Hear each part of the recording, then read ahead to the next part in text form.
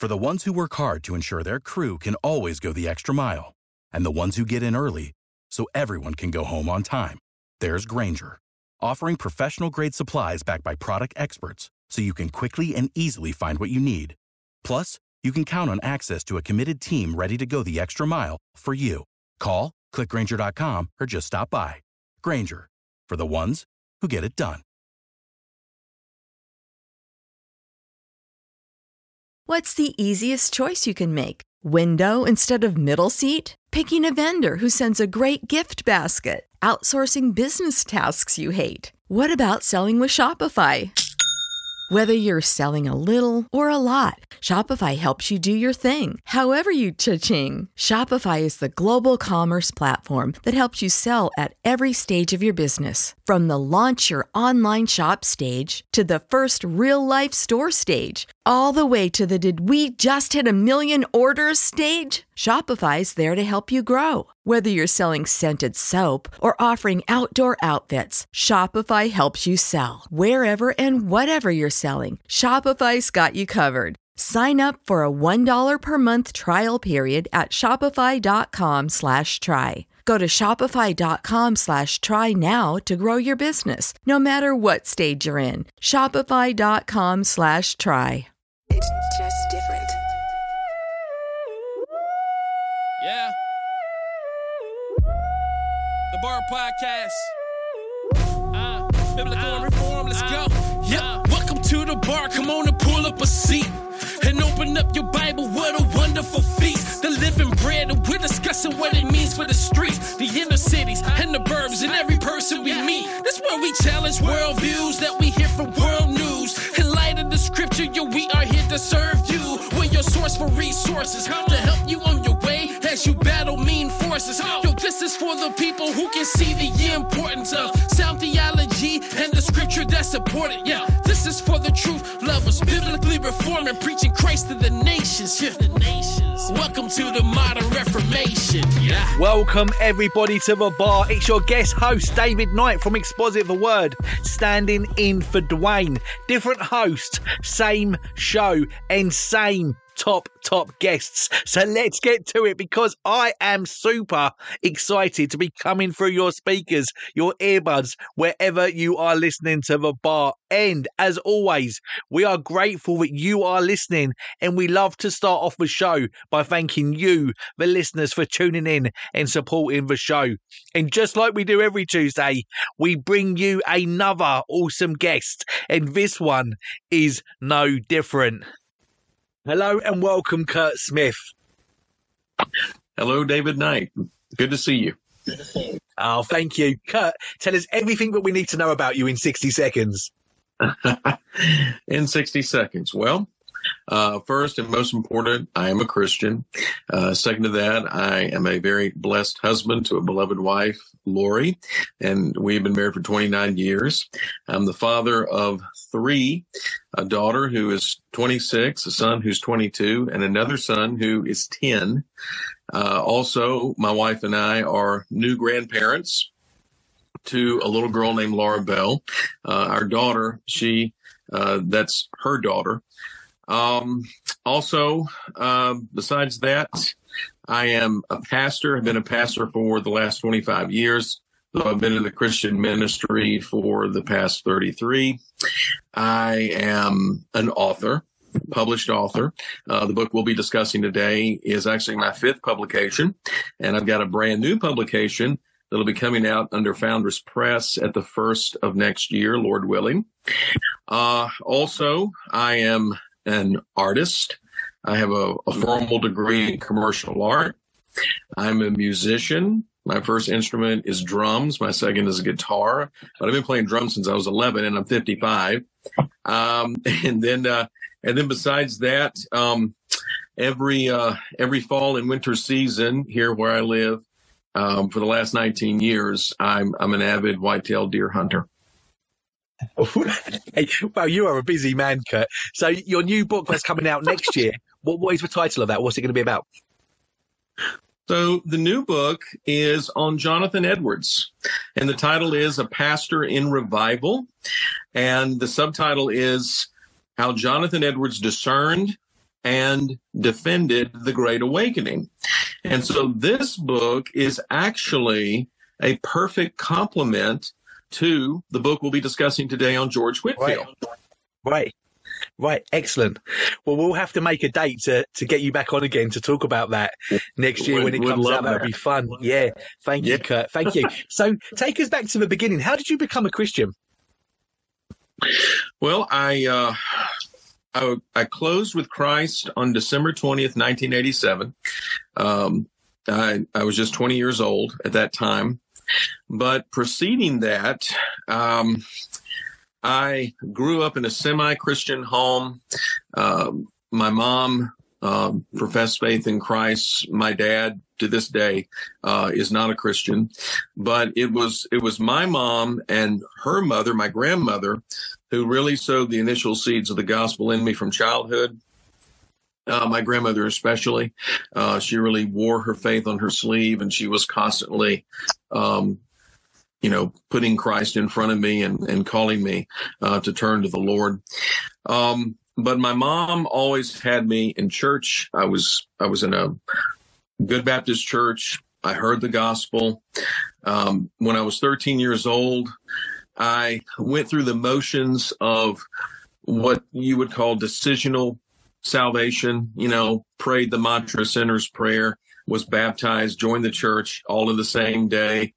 So went through all of that, but I was as lost as I could be. I became a church member, but I really had not come into God's kingdom. I had not been born again. And that would not come about until I was 20 years of age. And preceding the actual conversion to Christ on December 20th, 1987, I went through 18 months of just deep, deep conviction over my sin. And this came by way of a circle of people that I began to connect with through a former high school teacher who was a Christian. And he had basically brought me back into church. And so through basically a culture of Christianity, I would eventually hear the gospel again. But this time I really heard it, had the ears to hear it, and was brought to faith in Christ. Wow. Interestingly, there are actually some shadows there similar to George Whitefield's conversion, which I think you're going to tell us about a little bit later on. So that would be interesting. Kurt, when did you feel called into ministry, and tell us what happened? I sense the first real subjective aspirations into ministry not long after my conversion. The church where I was a member, which was the First Baptist Church of Atlanta, Georgia, here in the U.S., there was a membership packet that they gave all new members. And in the packet, there was a cassette tape. This is really showing my age, but there was a cassette tape of a sermon called Made for Ministry. And honestly, at that time, I had no aspirations to preach, to pastor. Really, what I wanted to do more than anything was to continue pursuing what was my lifelong dream, that was becoming a career musician. And so I listened to this sermon and listened to it in one sitting. And during listening to that sermon for the first time, I just had this sense, I don't know in any other way to describe it, that preaching the word of God may perhaps be my life's calling. And I wanted to pursue that. And it was strange because there was no one else in my family who was a pastor. The only other person who I knew in my family that was a pastor was my grandfather, 5 generations removed, Daniel Marshall. So it's been quite a while since in my family we had any anyone in the ministry. And so from that point on, the year following that, Baptist church where I was a member, the pastor there asked me if I would start teaching this youth Bible study. So I agreed to it. And he sat in on some of those meetings. And finally he said, I think you may be actually called to preach. And I said, really? And he said, yeah. So July 22nd, 1989, I preached my very first sermon at this church. And for the first time, I had the objective confirmation of a local church saying, we definitely believe you're called to preach. You sound like you've been preaching for 40 years. And I was stunned. And so from that point on, I started preaching in various churches. I went for 8 years, actually, as an itinerant evangelist, which is another way I can relate to Whitefield. And then in 1997 was when I entered the pastorate. Preceding that, I'd been to Bible college. During Bible college, one of my classes was pastoral duties, and in that class, the professor had all these different pastors coming to us every week telling us these stories, real stories of being a pastor and being a pastoral ministry. And frankly, the stories scared me to death because they really told some horrid stories of life and ministry as a pastor. And I just thought, well, there's just no way I'm going that route. I'll just continue preaching as an itinerant evangelist. But as I shared with you earlier, before this interview started, 1996, my wife and I went to England, and we went there under the auspices of what was then called the Southern Baptist Foreign Missionary Board, which is now IMB. And we were stationed in Sheffield, Yorkshire, 3 hours north of London. And we were there at what was called Cemetery Road Baptist Church, which is still there in Sheffield. And during that time we were there, which was in September of 96, we were there for half of that month. With the different members of that congregation that I was ministering to, my heart just began to really break for them, because the pastor at that time was an avowed liberal. And he made no bones about it. I mean, he knew what he was theologically, and he made it clear to us on the first day we were there that he was not an evangelical. He was a liberal. This guy was a wolf in sheep's clothing. And the last Sunday that I preached in that church, there was an elderly British woman that came up to me, and unusual with the English, since you brethren are so reserved with your emotions, she was not reserved that day. She was in tears. And she said to me, she said, I have prayed for 40 years that I would hear the word of God preached in this church. And she said, God has now answered my prayers. And honestly, David, I did not want to leave Sheffield. I wanted to stay there and minister to those people. And so coming back to the U.S., I told my wife, I said, I want to pursue this call into the pastorate. And so the following year, 1997, I took my first church. I was called to this local church, and since 1997, I've been in pastoral ministry. And granted, I have faced everything I feared the most.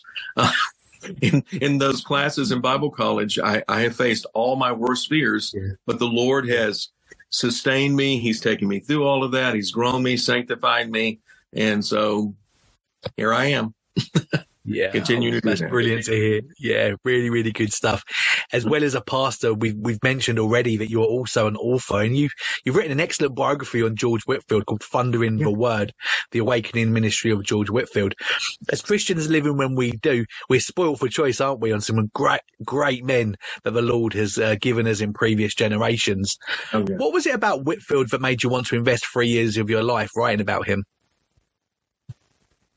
Well, Whitefield really became my very first Christian hero of the faith.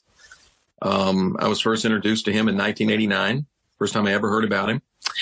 And amazingly, it was the first time I ever heard about George Whitefield was in a Pentecostal church with this Pentecostal pastor who was telling the story of the 18th century evangelical awakening there in England. And he took as his focus George Whitefield. And so in listening to what he was sharing and telling about Whitefield, I was just stunned. I was stunned by this man of God, and I wanted to learn more about him. And so that started me on this quest to read everything I could on George Whitefield. And the biggest thing that struck me at first about Whitefield was the power of God in his life and ministry, and how the Lord's power was so demonstrable in his preaching and in the fruit of his labors. But the second thing that struck me about Whitefield as I continued, because this was a 30-year study, the second thing that struck me the most was his humility. And so in 2017, when I started this writing project that would become Thunder in the Word, I really wanted to focus on Whitefield's humility.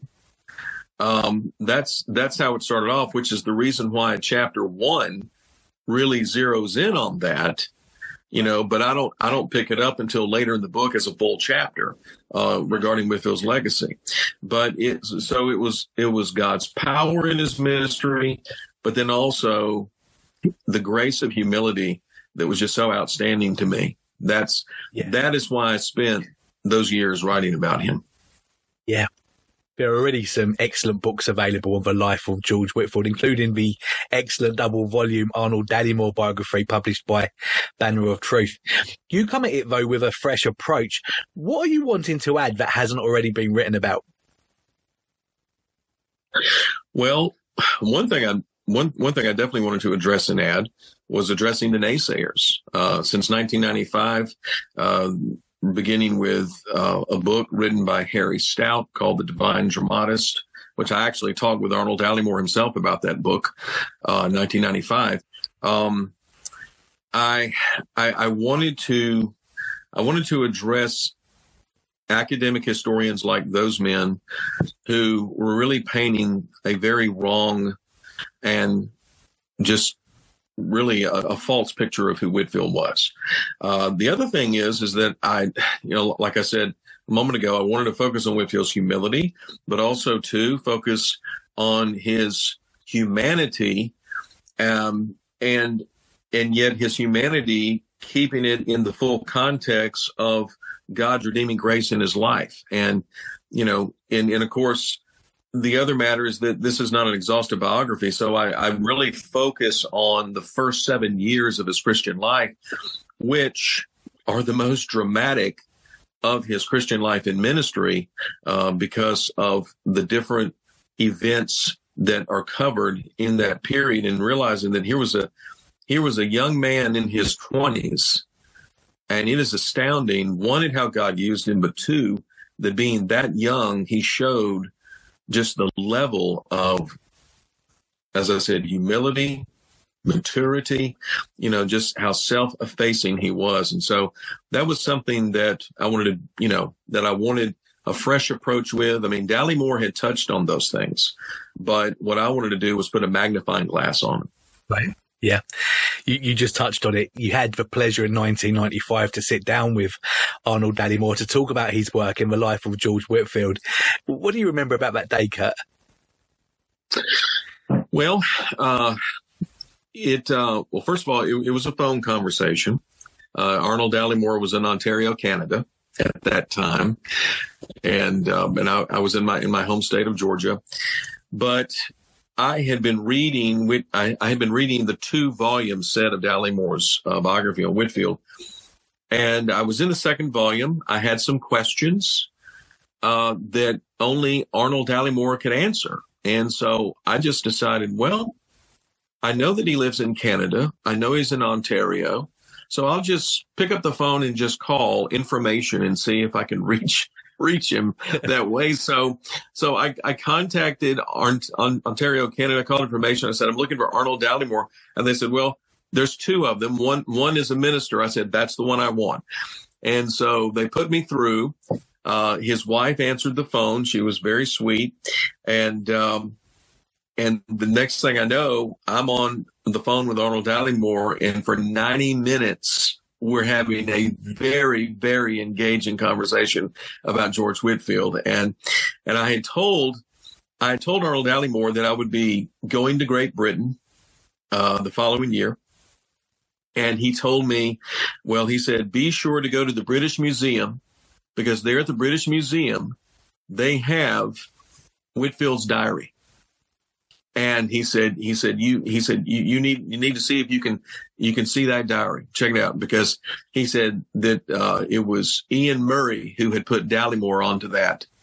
And of course, we know the rest of that story. So, but Arnold Dallimore, yes, he helped me a great deal in that conversation about Whitefield. One of the biggest questions I had for him was in regards to Whitefield's marriage.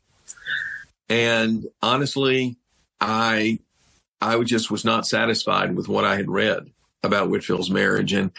And to be very honest, I really wasn't satisfied with Brother Dallimore's answer, which is one reason why I address Whitfield's marriage as candidly as I do in my book, but also do it, of course, with as much grace, as I can. But yeah, that was a very, very significant conversation, and one that obviously I'll never forget. Yeah. I don't think I'd planned to ask you about his marriage, so I might not get the opportunity again during our conversation today. Just touch on that for us, Kurt. What did you find out about his marriage that you didn't know before? Well, I think the biggest thing that I learned about Whitfield's marriage is that, it was a, for lack of a better term, it was a forced marriage. He was never in love with Elizabeth. Elizabeth was in love with Whitfield's best friend, Hal Harris. And Hal Harris did not want to marry Elizabeth. And Hal Harris knew that Whitfield needed a wife. And so Hal Harris became matchmaker between these two. And it really turned out to be, for over 30 years, just it was a sad marriage, frankly. I mean, Elizabeth, she remained in correspondence with Hal Harris for many years, and during her marriage with Whitfield. Whitfield more or less treated his wife as a ministry assistant. And even though they had one child together, I mean, there were several miscarriages before.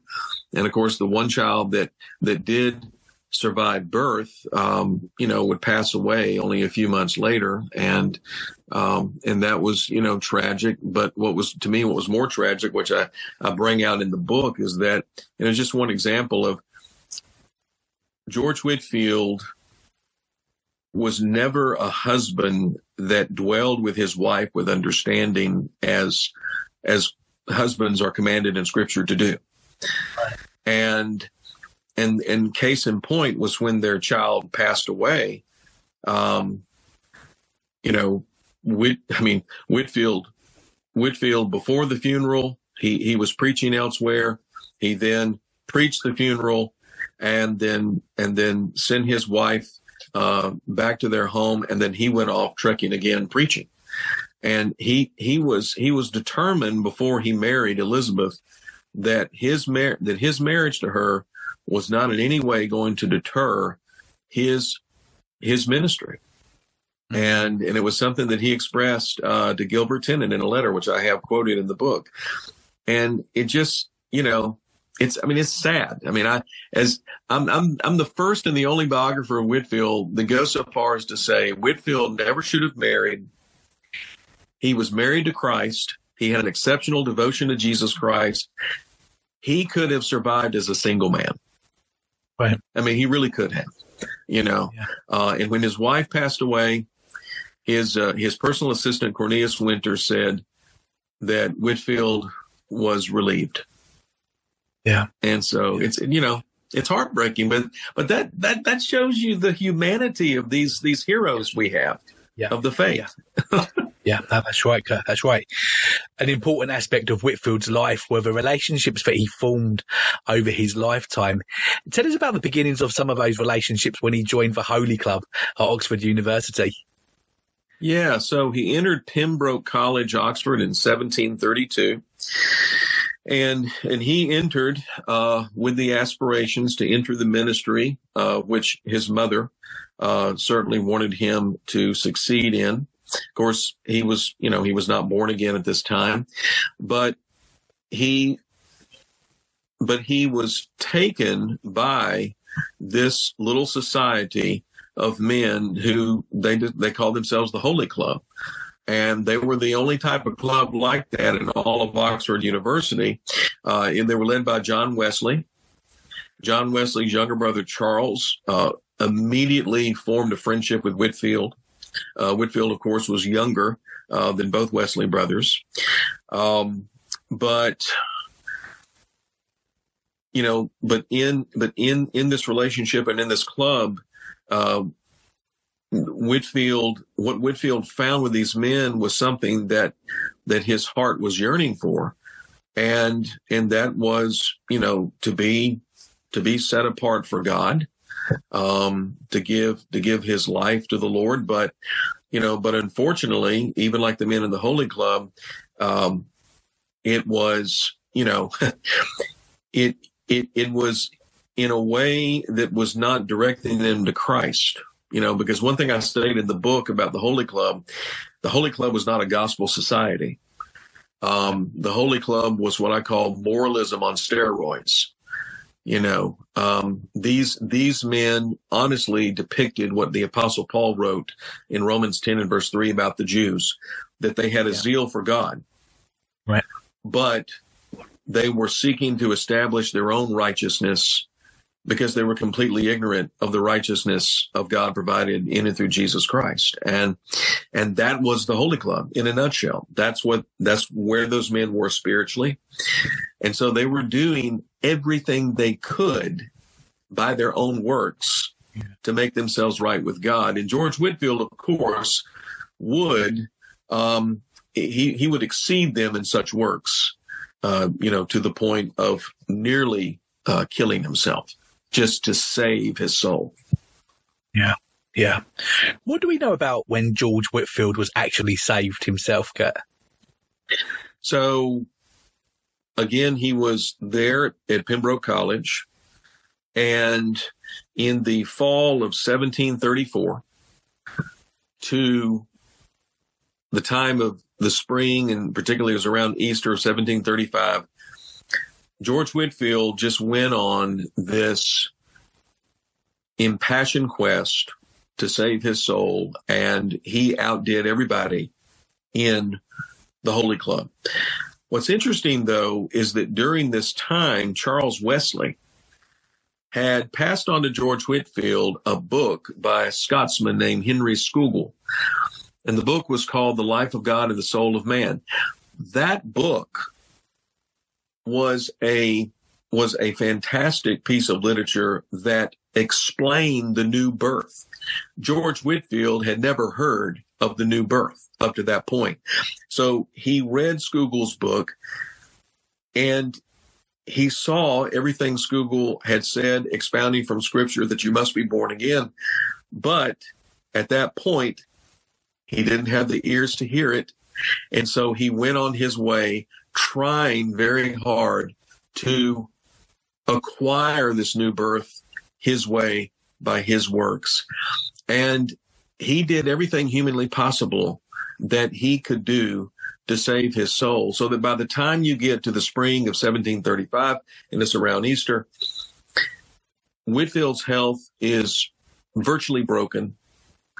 The college doctor actually confines him to bed, where he would be for 6 to 7 weeks. And it was finally at that point, George Whitefield had come completely to the end of himself. And there he just cried out to God for mercy to save him. And he realized, I can't do this. Yeah. And there and then the Lord visited George Whitefield with true saving grace. Yeah. Yeah. Wonderful. Really good stuff. In the book, you take us to the place in Whitefield's ministry in 1748 where he was extremely popular. And then you draw a fascinating comparison with John the Baptist, which I found really helpful. Tell us about that, Kurt. Yeah. So John the Baptist, during his ministry, obviously became extremely popular. Matthew, Mark, and Luke tell us of enormous crowds that, that swelled around John the Baptist's ministry, his preaching. But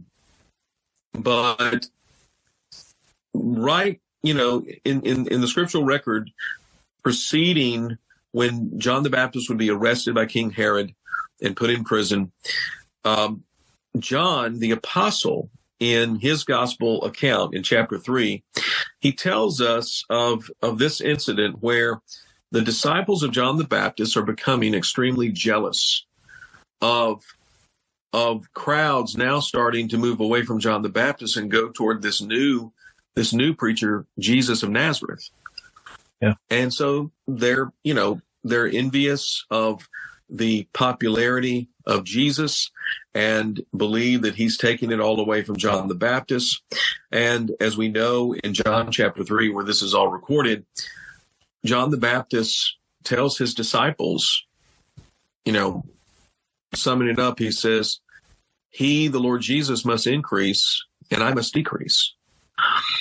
And for John the Baptist, that's all his entire life meant. It was all about increasing the name of Christ. It wasn't about making John the Baptist someone popular and special and look at me. Well, that kind of humility in John the Baptist is exactly what you see in George Whitefield in 1748. Because by this time, as I say in chapter 1 of the book, Whitefield's name is a household name on both sides of the Atlantic. I mean, he is so popular, throngs of people crowd wherever he preaches. He's nicknamed the Grand Itinerant. His contemporaries call him the Wonder of the Age.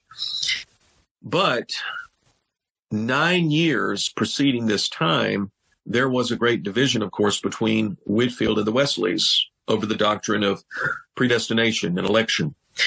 And it caused a tremendous divide in the whole Methodist movement. Well, Whitefield, by 1748, he's done with it. He's done with the division. He is so heartbroken over it. He doesn't see any hope of reconciliation. So he proceeds to give up his place and his position in the Methodist movement as, quite honestly, its initial leader and founder. It was not John Wesley. It was Whitefield who founded the whole Methodist movement. But Whitefield goes to Wesley and he turns the entire movement over to John Wesley. And Whitefield declares, from this point on, I will become the servant of all. And as I state in the book, there were letters written to Whitefield, his closest friends and others who followed him and said, what are you doing? You're going to ruin your reputation. No one's ever going to remember who you are, et cetera, et cetera. And George Whitefield said, let the name of Whitefield perish, but the name of Christ be exalted forever. That's all I care about. So good. So good. We live in an age today where metrics are at our fingertips. We're told how popular we are by the number of views and likes that we have on social media. And this can be incredibly dangerous, can't it, Kurt? What can we learn in terms of application from what you've just been telling us from the ministries of both John the Baptist and George Whitefield? Well, quite honestly, that, for a Christian, obviously, what matters the most is that wherever we are, wherever the Lord providentially has us, serving him, that the whole reason and in the whole purpose of our existence is to make much of Christ. And that's what you see in John the Baptist. That's what you see in George Whitefield. Both of those men, their faith is worth imitating, both of them in this respect, that they truly did everything to bring glory to God in Christ. And it's amazing, honestly, when you look at both of those men because of their popularity. And for George Whitefield, he was so popular that he really became some sort of a celebrity, though he would have hated that term. But he found his popularity the worst trial that there was. I mean, he hated it because for him, what mattered most was that Christ would increase and George Whitefield would decrease. And so obviously, what we draw from that is what we should be, going about our business day in and day out as Christians. And that is, Lord, I want your name and your glory to increase in my life. And frankly, I want to leave other people with more of you and less of me. And you definitely see that in John the Baptist and George Whitefield. Yeah, so good. Thank you. Thank you, Kurt. We look around at our world today and can begin to think that the world is the worst that it's ever been. What was the world like during the 1700s? Was it this idyllic backdrop just waiting for a gospel preacher to enter the scene like Whitefield? Well, the world preceding the evangelical awakening in Great Britain, it definitely did not appear like an ideal scene for a gospel preacher like George Whitefield, to be sure. Politically, morally, religiously, England was really at its worst of times. Politically speaking, and with its government under Sir Robert Walpole, the first prime minister there in England, England was known for its lion share reputation with the slave trade.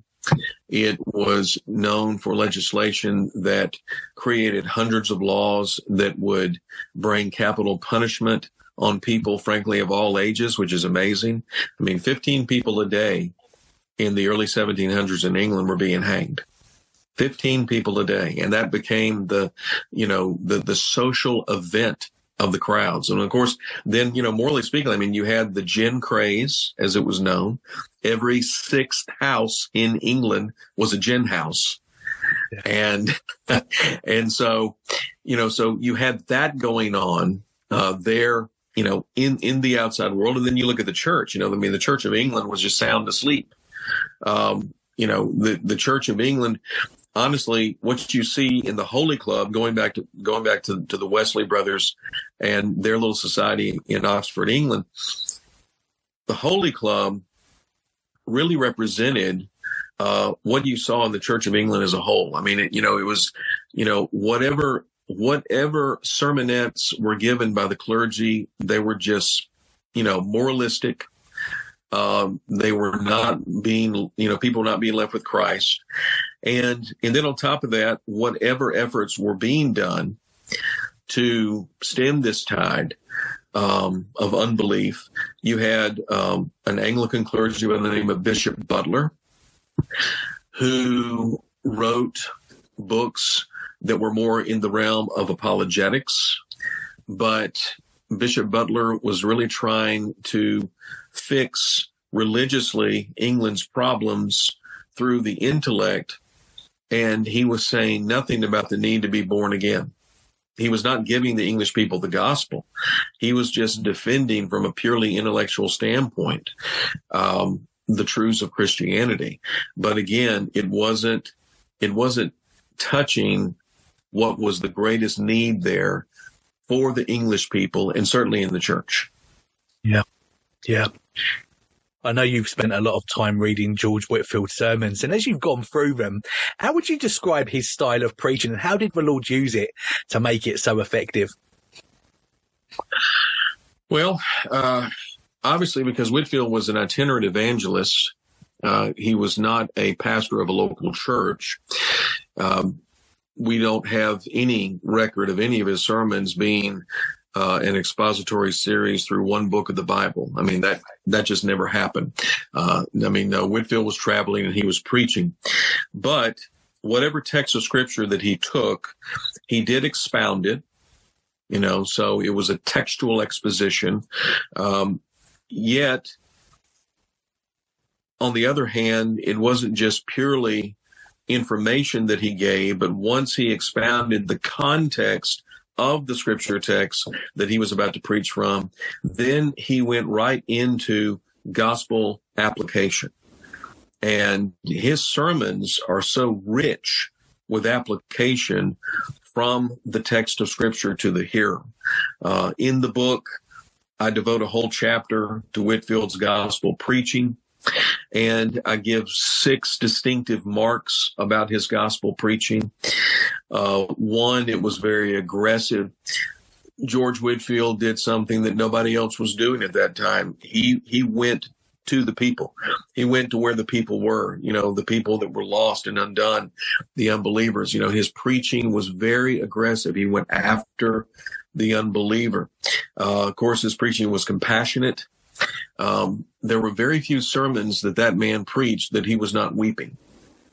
And it was, and by all accounts, and those who knew him, they said it was sincere. I mean, this was not an act. His heart was really broken with compassion over the loss. Thirdly, and this is huge, and I spent some time in the book on this, his preaching was very interrogative. Martin Lloyd-Jones famously said that the difference between a sermon and a lecture is that a lecture gives you good information, but a sermon interrogates your soul. Whitefield was a master interrogator. And you read his sermons and the litany of questions that he addresses his hearers with, and he never uses the plural pronoun we. It's always you. Right. What are you going to do about this? So that whoever heard him preach, no one ever left indifferent. And he wanted to make sure that his hearers understood, hey, what I'm saying to you from the Word of God, this is for you personally. Yeah. What are you going to do about it? And then, of course, in addition to that, of course, his preaching was doctrinal, very sound doctrinally. It was authoritative. He preached the Word of God. It was never his opinions. And then the last and certainly one of the most distinctive characteristics of his preaching is that it was anointed by the Holy Spirit. That's something I go out of my way in the book to explain that, how do you honestly explain 34 years of preaching, throngs of people, wherever he preached, crowding around him to hear him preach, and then you read his sermons and you have to ask, why would all these people want to listen to this? Because, as the Bible says in 1 Corinthians chapter 1 and verse 18, the gospel is foolishness to those who are perishing. So why would those perishing, why would they be captivated to hear this? And the only explanation is it's supernatural. Whitefield was a phenomena because God, the Holy Spirit, had clothed him with power, and he therefore preached with the Spirit's power. And again, to quote Martin Lloyd-Jones, this is one of my favorite Lloyd-Jones quotes. Martin Lloyd-Jones said, John Calvin always needs George Whitefield. and the reason that Lloyd-Jones said that is because he said, the Achilles heel of Calvinism is intellectualism. And he said, and we've got to be careful about that as Calvinists, as Reformed. He said, so Whitefield, his faith is worth imitating because in his preaching, he absolutely depended and cried out upon the Holy Spirit to anoint him, to give him the unction, the power to preach the Word of God. And that's just as relevant, obviously, to us today as ministers as it was in his time. Yeah, so interesting, Kurt. Thank you for that. Whitefield was passionately reformed in his theology. Do you know how that came to be? Yeah. So from the time that he was converted to Christ, he began reading the Puritans. And of course, his all-time favorite Puritan, and in fact, what he had beside him in his daily devotions with his Greek New Testament and his Bible was Matthew Henry's commentaries. And so it really was through the influence of Matthew Henry and other English Puritans that he read. John Flavel, John Bunyan, men like that. He was constantly feeding from their writings. And so, yes, it was through their influence that shaped him into that Reformed direction theologically. Yeah. Great stuff. What was the strategy of Whitefield in his evangelism?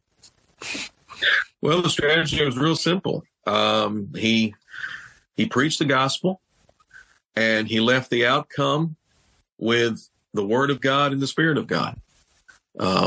In Whitfield's day, there was no such thing as what we know today, in particular here in the United States where I live. That's what's called the invitation system of the altar call, of where, someone may preach the gospel, but then they close the proclamation of the gospel with having people to physically come forward to, get them to pray a so-called sinner's prayer, as it's called, and giving them immediate assurance that they're saved. And that was just completely unheard of in Whitfield's day.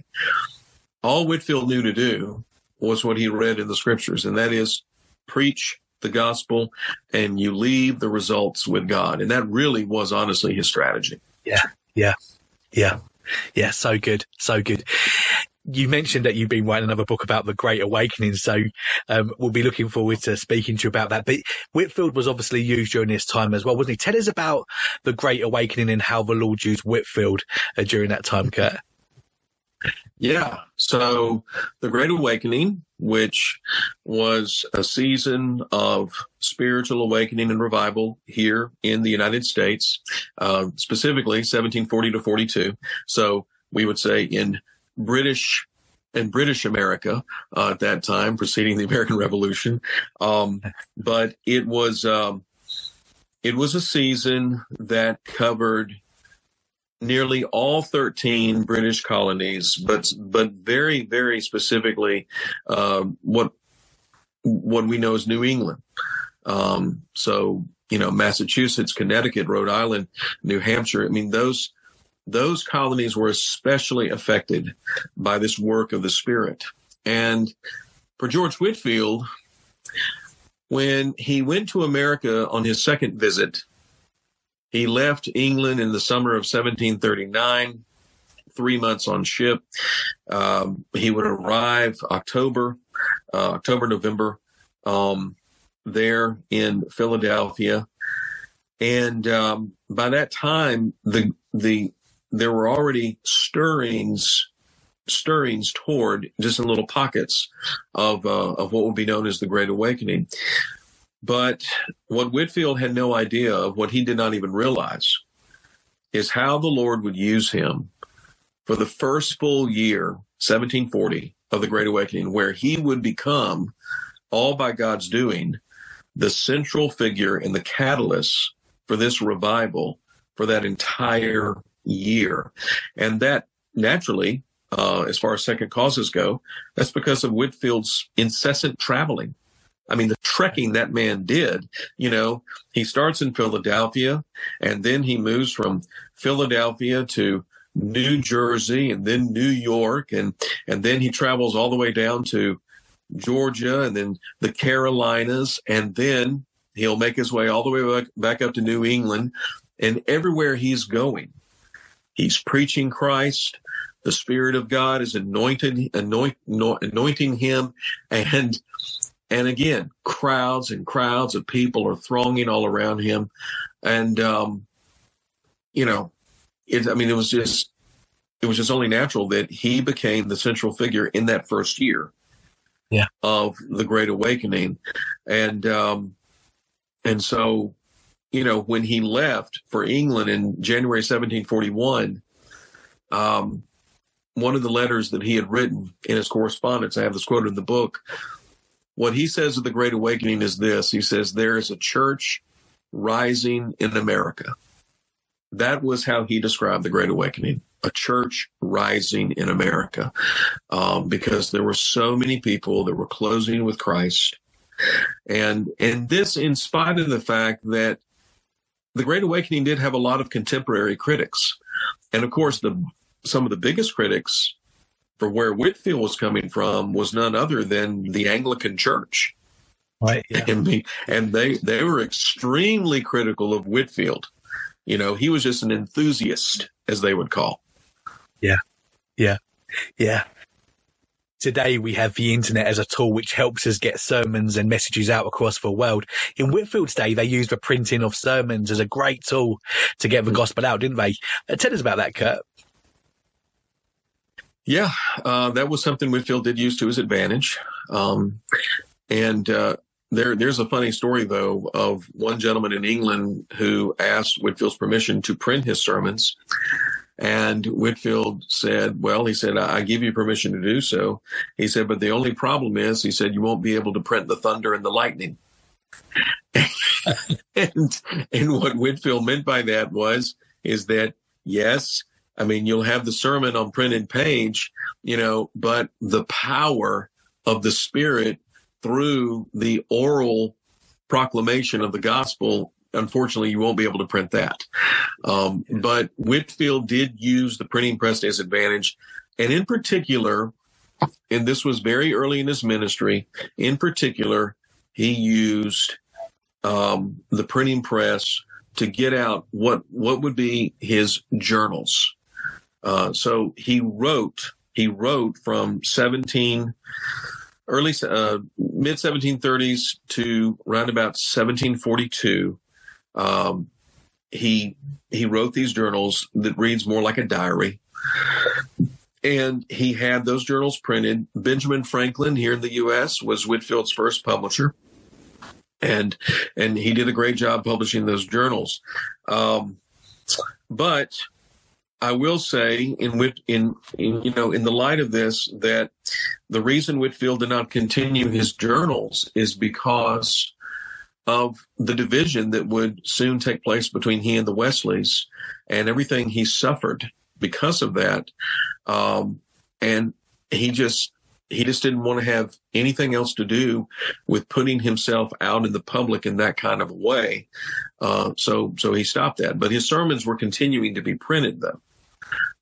But they were printed not by him directly, but by others who were listening to him, who were great note takers, which is amazing to me that they could do that. And they were printing them with his permission. Yeah. A wonderful focus of the ministry of George Whitefield was the necessity of the new birth, such a crucial element. Tell us about that, Kurt. Yeah. So like I said earlier, in regards to where the Church of England was and then, of course, the Holy Club, where Whitefield was a part of there in Oxford, the gospel of moralism, that really was the gospel of the day. Just try harder, do better.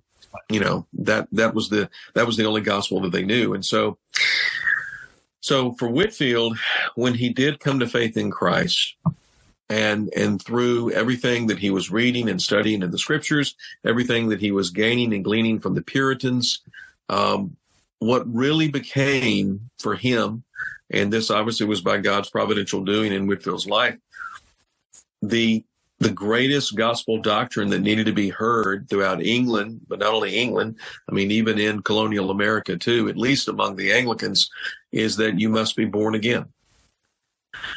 And obviously, with the Church of England, Whitefield's very gifted oratory proclaiming you must be born again was a scandal. Because, for the Anglican Church at that time, justification by works of the law, that really was the gospel. As I said, it was the gospel of moralism. So to be told that, as Whitefield did, and he addressed it very clearly to his hearers, that, you're not by your own works or by your own righteousness in favor with God. You are dependent entirely on the blood and righteousness of Christ. You need the Spirit of God to regenerate your soul. This was unheard of. It was just unheard of by most English people. And so, Whitefield he just became incessant and impassioned to continue to return to that doctrine again and again and again. You read his sermons. Obviously he preached more than just the doctrine of the new birth, but that was his primary message. In fact, a funny story that's told that happened here in America is that Whitefield had been preaching in New England for a whole week in this certain town, and these deacons of this church came to him and they were asking him, they said, "Whitefield, why do you keep telling us we must be born again?" And Whitefield just said without hesitation, "Well, because you must be born again." I mean, it's like this is the main thing. I'm not going to steer from it. One of the things that I'm really interested to find out a little bit more about is how did George Whitefield reconcile his strong feelings on the importance of a new birth and infant baptism? Now that's an interesting question. I say it's an interesting question because honestly, in everything I have read about Whitefield, everything I have read of his writings, I have never seen Whitefield reconcile the two. Now, more than likely, and I'll have many Paedo-Baptist brethren offended with me with what I'm about to say, but more than likely, George Whitefield, as a Reformed Paedo-Baptist, he really just turned a blind eye to a practice that has no basis in Scripture whatsoever. It is a practice that is according to the traditions of men. And, and even though on one occasion, Whitefield said rather tongue in cheek that there were here in America in particular, the biggest impact he had here in America were, of all things, it was on the Baptist. The Baptists loved him more than anybody. Right. And so Whitefield on one occasion said that that his chickens had become ducks, that all of these that all of these converts to Christ under his ministry, they were becoming Baptists. Whitefield could not understand that at all. But for Whitefield, it was a tradition that obviously he had cut his teeth on in the Anglican Church. And it was just a matter that he never sought to try to reconcile him, because clearly he didn't see that there was any need to reconcile. He was covenantal in his theology, but covenantal more along the lines of Presbyterian covenantalism. So even though in his preaching, he would call the sinners out to say, don't rely on your baptism to put you right with God. He was so clear about that. And yet he would baptize infants, unconverted infants, so it goes to teach me once again that these heroes of ours, we can follow their faith only so far. That, as the Apostle Paul writes in 1 Corinthians 13, he says, we know in part, we prophesy in part. There is no figure in church history, no matter how brilliant they are by God's grace, not a single one of them are infallible. Right. So Whitefield was not infallible in his theology. Right. And obviously there were errors, errors in his thinking. So it's how I deal with men like Martin Luther, stick to what Luther taught about justification by faith alone, and you won't go wrong. But there are plenty of other areas where we'll say, well, I don't think I'm going to follow Luther here. That's right. Yeah. That's so true. So true. Tell us about the relationship between Whitefield and the Wesley brothers during the good times. Well, during the good times, they really were the best of friends. As I said earlier, Charles Wesley and George Whitefield, they were very, very precious friends, which is what made it just so heartbreaking when the theological divide really went public, and, mainly between John Wesley and George Whitefield. But of course, Charles was right there with his brother countering Whitfield's Calvinism. And Charles Wesley, he would not reconcile with Whitfield over all of this for several years. I mean, John Wesley and George Whitfield, they reconciled before Charles Wesley and George Whitfield reconciled. But before that time, they were working well together in taking the gospel to the masses, and they really were on the same page as far as their mission. But, you know, as I spent a lot of time in the book bringing out, theology matters. And so, you know, it was just so natural that what would arise between them would be a theological divide that really finally put them at odds, ministerially speaking, to where they would never work together again. Yeah. Unbelievably, we've already approached an hour. I've got some more things I want to ask you. Are you all right if we carry on going? Keep going. Yeah, thank you. So good. So interesting, Kurt. You spend time in the book helpfully giving us a biographical portrait of John Wesley. Give us an overview of that, Kurt. So Wesley lived between the years 1703, 1791. I want to say, I think he was 12 years Whitfield's senior. He was converted in 1738, though. So he was converted to Christ a little later than George Whitfield. He and his brother Charles famously came here to America, specifically to the British colony of Georgia, my native state. And they came to the newly established city of Savannah. Of course, it wasn't a city at that point, but anyway, they came to Savannah, and they came to reach the American Native Indians with the gospel. But of course, John Wesley, as he would come to realize, he needed the gospel as much as the American Native Indians. And it would be, frankly, on his way back to England from Georgia, that being on the ship with these Moravians, and when the ship entered into this horrible storm, John Wesley was so stunned by the peace and the serenity of these Moravian Christians, and he realized, I don't have that. And so, reaching England, coming back home, he came under the influence of this Moravian leader and went to a reading there at Aldersgate Street.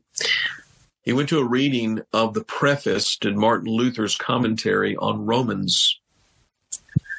And it was in the reading of that preface that we're told by John Wesley's own testimony that he closed with Christ. He came to faith in Christ.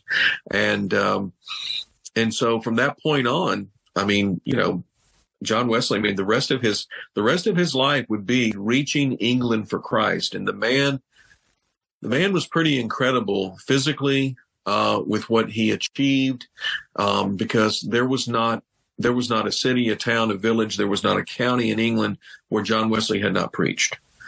And the Methodist movement, the societies that were established, you know, they spread all over England through so much of his labors. And of course, I will say this, you know, different than Whitfield, Wesley was uniquely gifted with the gift of administration and organization.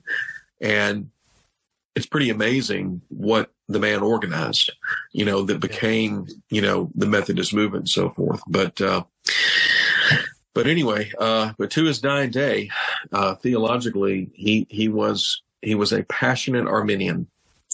And even though he ceased having his war with Calvinism with Whitfield, he would continue having his all-out war on Calvinism. Yeah, as well as being an Arminian, it may surprise some people, but Wesley was also wobbly on a few other things theologically. Tell us about the doctrine of perfectionism. Yeah, that was the biggest. So you have historic Arminianism, and then you have what has been called Wesleyan Arminianism.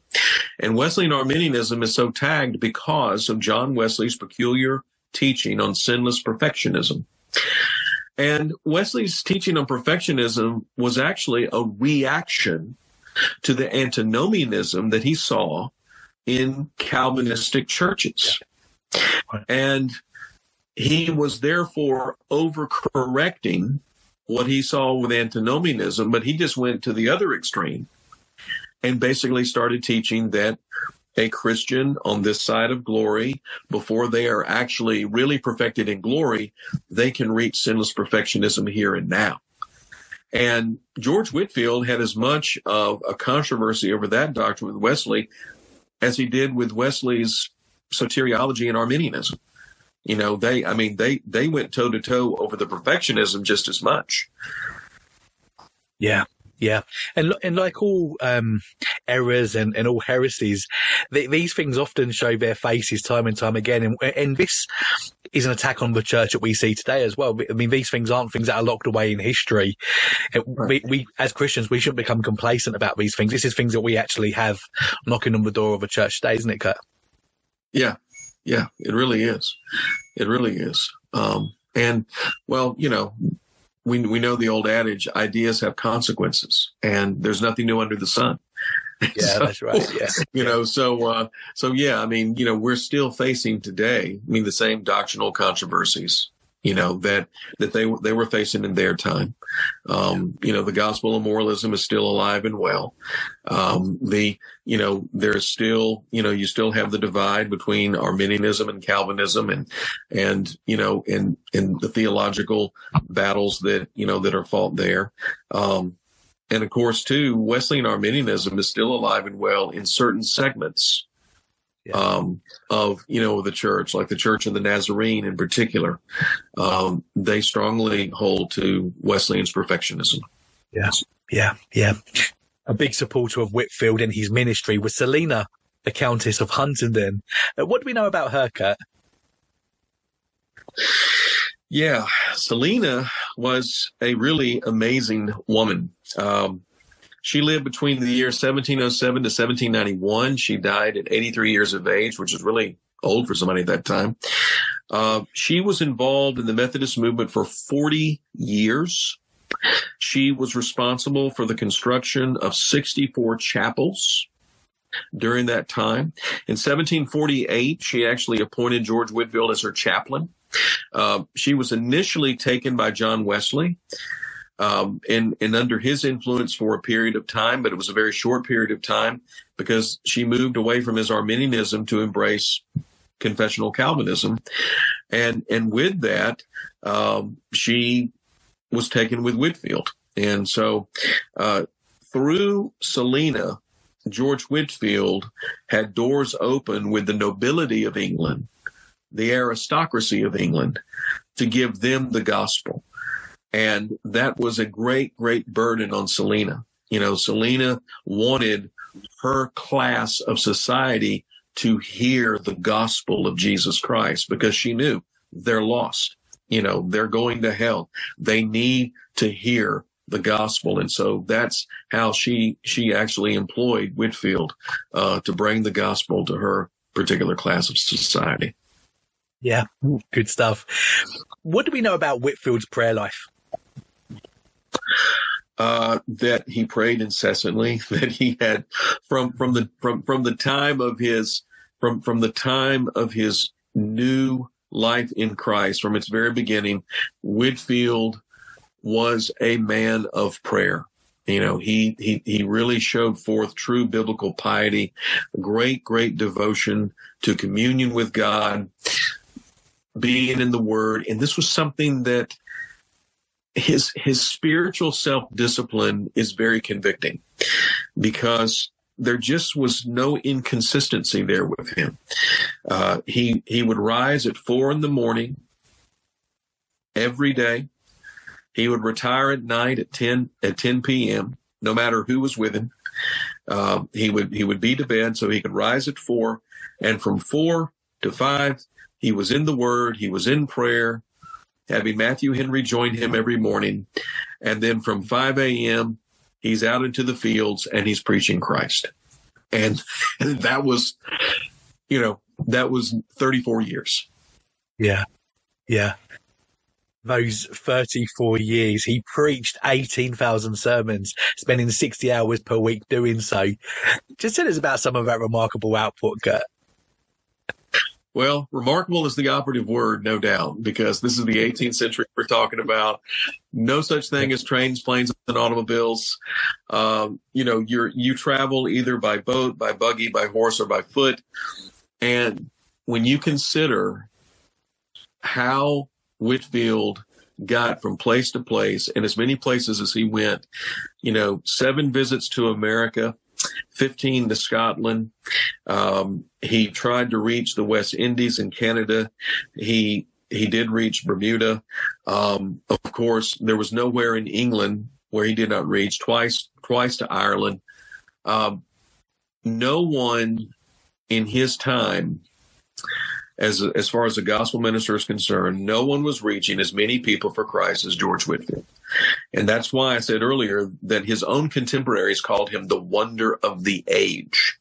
It was just incredible, and incredible even more so when you consider that he had premature aging going on.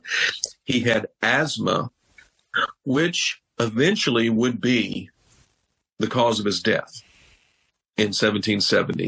He would die of an asthmatic attack that he could not recover from. But it is just, to use your word, remarkable as to what that man was doing to reach as many people as he could for Christ, and that physically he was doing it. And so, imagine if someone with his spiritual energy and zeal today, but with things like trains and planes and automobile and internet, what output he would be giving today. Yeah. Even considering this incredible volume of work, am I right in saying that Whitefield was sorry that he didn't achieve more? Sure he was. Yeah, he always was. Yeah, he could never do enough for Christ. That's just honestly how he felt. Yeah, absolutely. Wow. As we know, the Lord only has fallen, sinful, imperfect men to work with. And as much as we love George Whitefield, he wouldn't want us to look back in his life in a way that lifted him up as anything else. What do we know about his struggles or his character flaws, Kurt? Well, obviously, I've already mentioned his marriage and what flaws were there. Obviously, the other and the most glaring flaw that he had was the fact that he was a slave owner.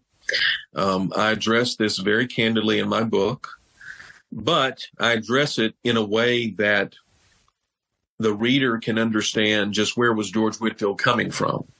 Because as you know, David, in our day, with the so-called cancel culture and all of the signal, the virtue signaling and all that mess of where, people in our day especially like to look down their noses at people like Whitefield from the past and say, well, I would never be guilty of that, or I would never do that.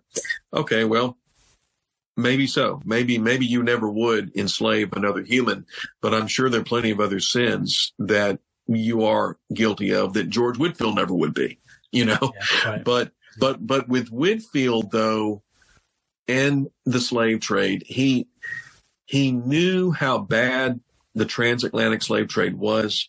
There's a letter he wrote in 1750, and it's the only letter that he wrote where he really gives his full weight of, this is what I think about it all. He knew it was wrong, but for him, he saw it as an act of redemption for these African slaves, because he said, I could give them a better life. They would have a far exceeding better life here in Savannah. This was all, he had slaves for the orphanage there in Savannah, Georgia.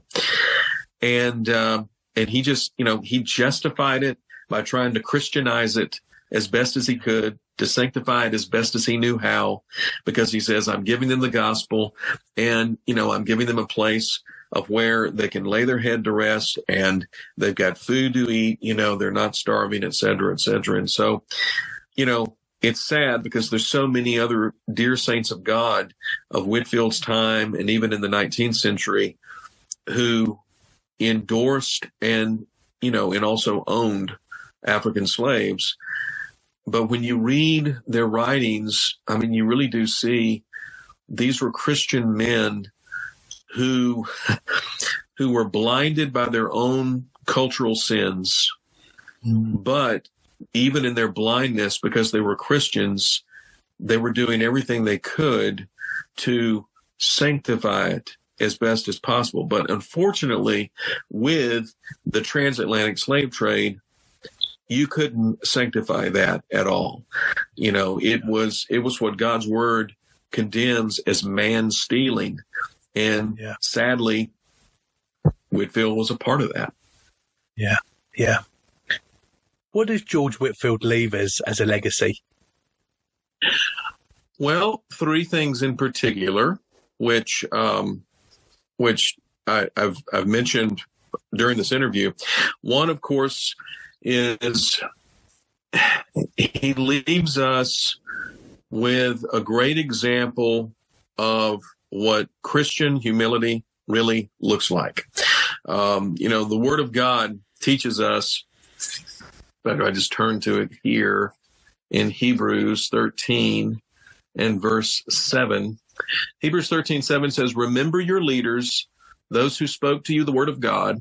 Consider the outcome of their way of life and imitate their faith." And so, to be obedient to that text, what is it that we see in Whitfield's faith that's worth imitating? And my biggest takeaway in 30 years of studying his life is that imitating his faith is imitating the grace of humility that he showed in such an exceeding and extraordinary way, obviously all by the grace of God working in his life. But especially when you consider the fact that as young as he was, and like I said earlier in the interview, in my book, I mean, I'm only covering years, the years of his life when he was in his 20s. And you just don't, frankly, see Christian young men in their 20s showing the kind of humility George Whitefield showed. Right. And, and especially when you consider how extraordinarily popular he was and how fast he became as popular as he was. And so that is the first and the biggest legacy that he leaves us, that this is what walking humbly with God looks like. This is how we treat others with humility. And I would say probably one of the biggest distinctives of that with Whitefield, which I highlight in my book, is that he was always very, very teachable. Whitefield was never a know-it-all. He just showed such a teachable spirit with anyone that he was with, and so that is just, and it's just wonderful to see that in someone as young as he was at that time. The next, of course, great legacy is just the preaching of the gospel. I mentioned earlier the 6 distinctive marks of his gospel preaching that I highlight in the book. And two of those marks that are much needed today would definitely be the aggressiveness of his gospel preaching and the interrogative characteristic of his gospel preaching. I mean, the way, as I said, the way he addressed his hearers, no one left indifferent when they heard him preach. Yeah. I mean, they were either mad or they were glad. But they were not indifferent at all. And then the last and the final great legacy is just the legacy of the fact that God uses broken, fallen vessels redeemed by his grace to do great things for his kingdom. As I've already said, I mean, Whitefield was a fallible man. And in the last chapter of the book, chapter 10, which I entitled The Already and the Not Yet, that's where, I I deal with the fact of his most glaring flaws and sins, but at the same time, coming away from that and saying, okay, but how do we respond to that as Christians today? Well, frankly, we should see ourselves in Whitefield. I mean, are we any different? Are we any better? And of course, the answer is absolutely not. Whitefield was a man who could say with the Apostle Paul, I am what I am by the grace of God. And frankly, that is what every single Christian can say as well. I am what I am by the grace of God. Amen. Amen. I absolutely loved reading the book. I've loved speaking to you today as well. But we're going to take a quick break before returning to hear you answer the signature bar question.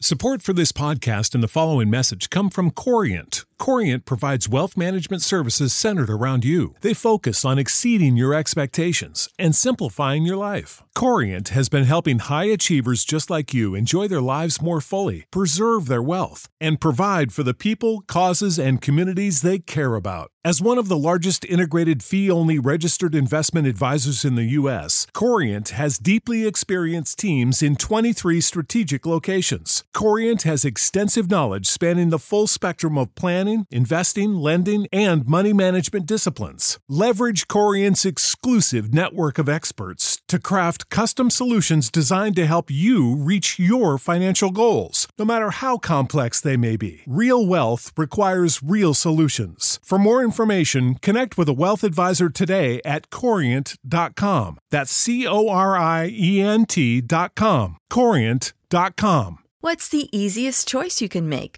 Window instead of middle seat? Picking a vendor who sends a great gift basket? Outsourcing business tasks you hate? What about selling with Shopify? Whether you're selling a little or a lot, Shopify helps you do your thing, however you cha-ching. Shopify is the global commerce platform that helps you sell at every stage of your business. From the launch your online shop stage to the first real-life store stage, all the way to the did we just hit 1 million orders stage. Shopify's there to help you grow. Whether you're selling scented soap or offering outdoor outfits, Shopify helps you sell. Wherever and whatever you're selling, Shopify's got you covered. Sign up for a $1 per month trial period at shopify.com/try. Go to shopify.com/try now to grow your business, no matter what stage you're in. Shopify.com/try. When you need mealtime inspiration, it's worth shopping Kroger, where you'll find over 30,000 mouth-watering choices that excite your inner foodie. And no matter what tasty choice you make, you'll enjoy our everyday low prices, plus extra ways to save, like digital coupons worth over $600 each week. You can also save up to $1 off per gallon at the pump with fuel points. More savings and more inspiring flavors make shopping Kroger worth it every time. Kroger, fresh for everyone. Fuel restrictions apply.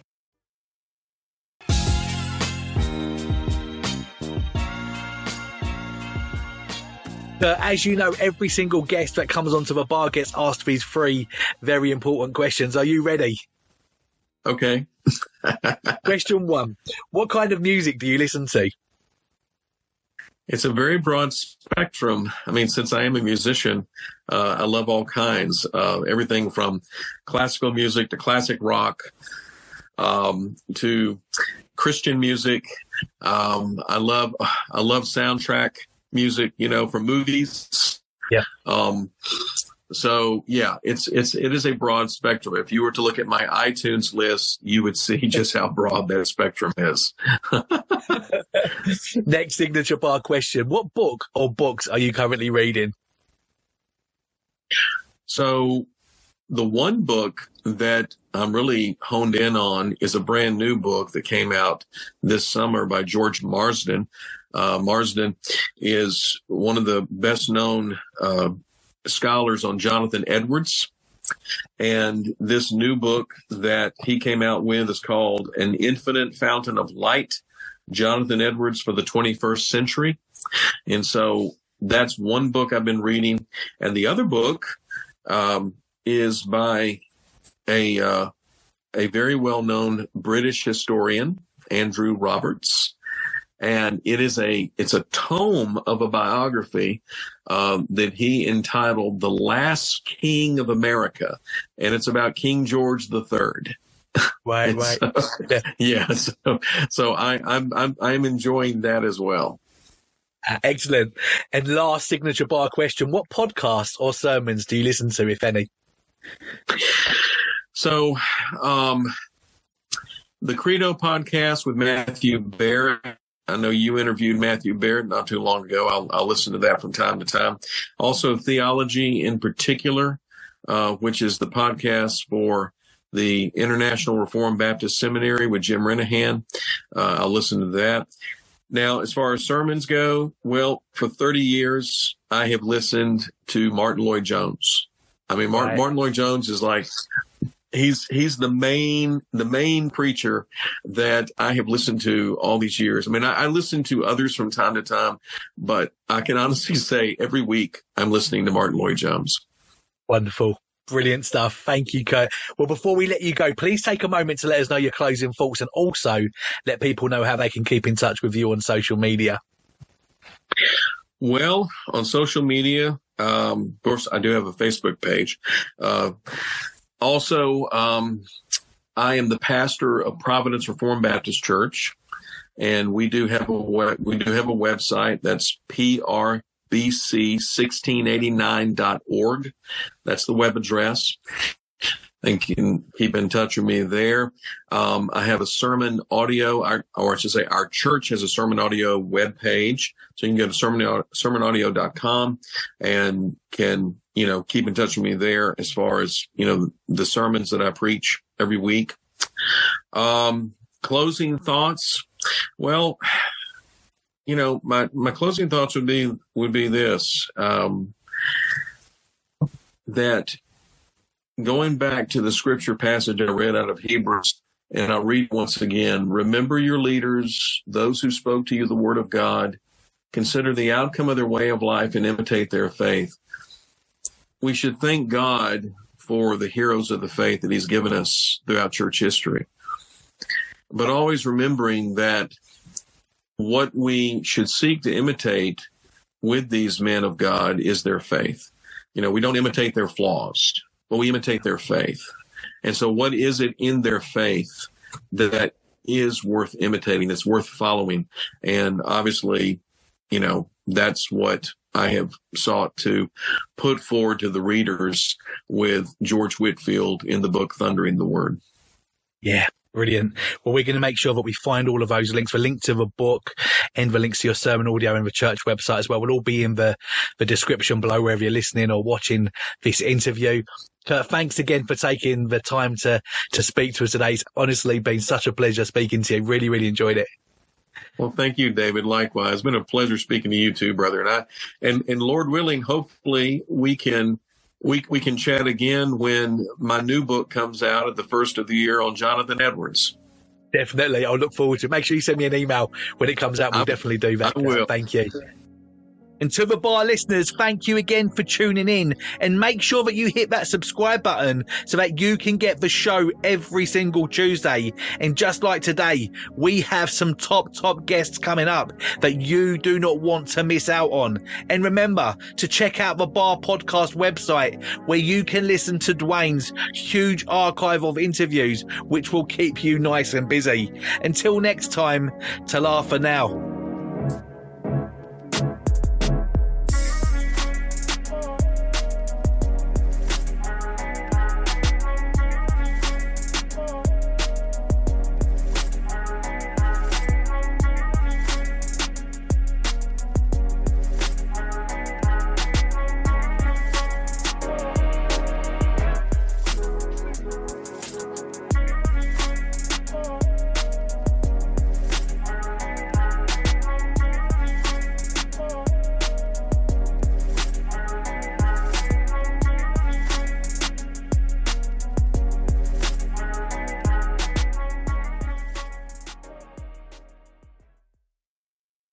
Want to get smarter about investing? Then tune in to the Capital Ideas podcast from Capital Group, home of American Funds Distributors, Inc., one of the world's leading asset managers. Each week, we bring you stock market outlooks, macroeconomic updates, and investment strategies that can help you succeed. Learn from portfolio managers with decades of experience about how they navigate uncertain markets. Prepare to be engaged, enlightened, and entertained by listening to the Capital Ideas podcast today. When you need mealtime inspiration, it's worth shopping Kroger, where you'll find over 30,000 mouth-watering choices that excite your inner foodie. And no matter what tasty choice you make, you'll enjoy our everyday low prices, plus extra ways to save, like digital coupons worth over $600 each week. You can also save up to $1 off per gallon at the pump with fuel points. More savings and more inspiring flavors make shopping Kroger worth it every time. Kroger, fresh for everyone. Fuel restrictions apply.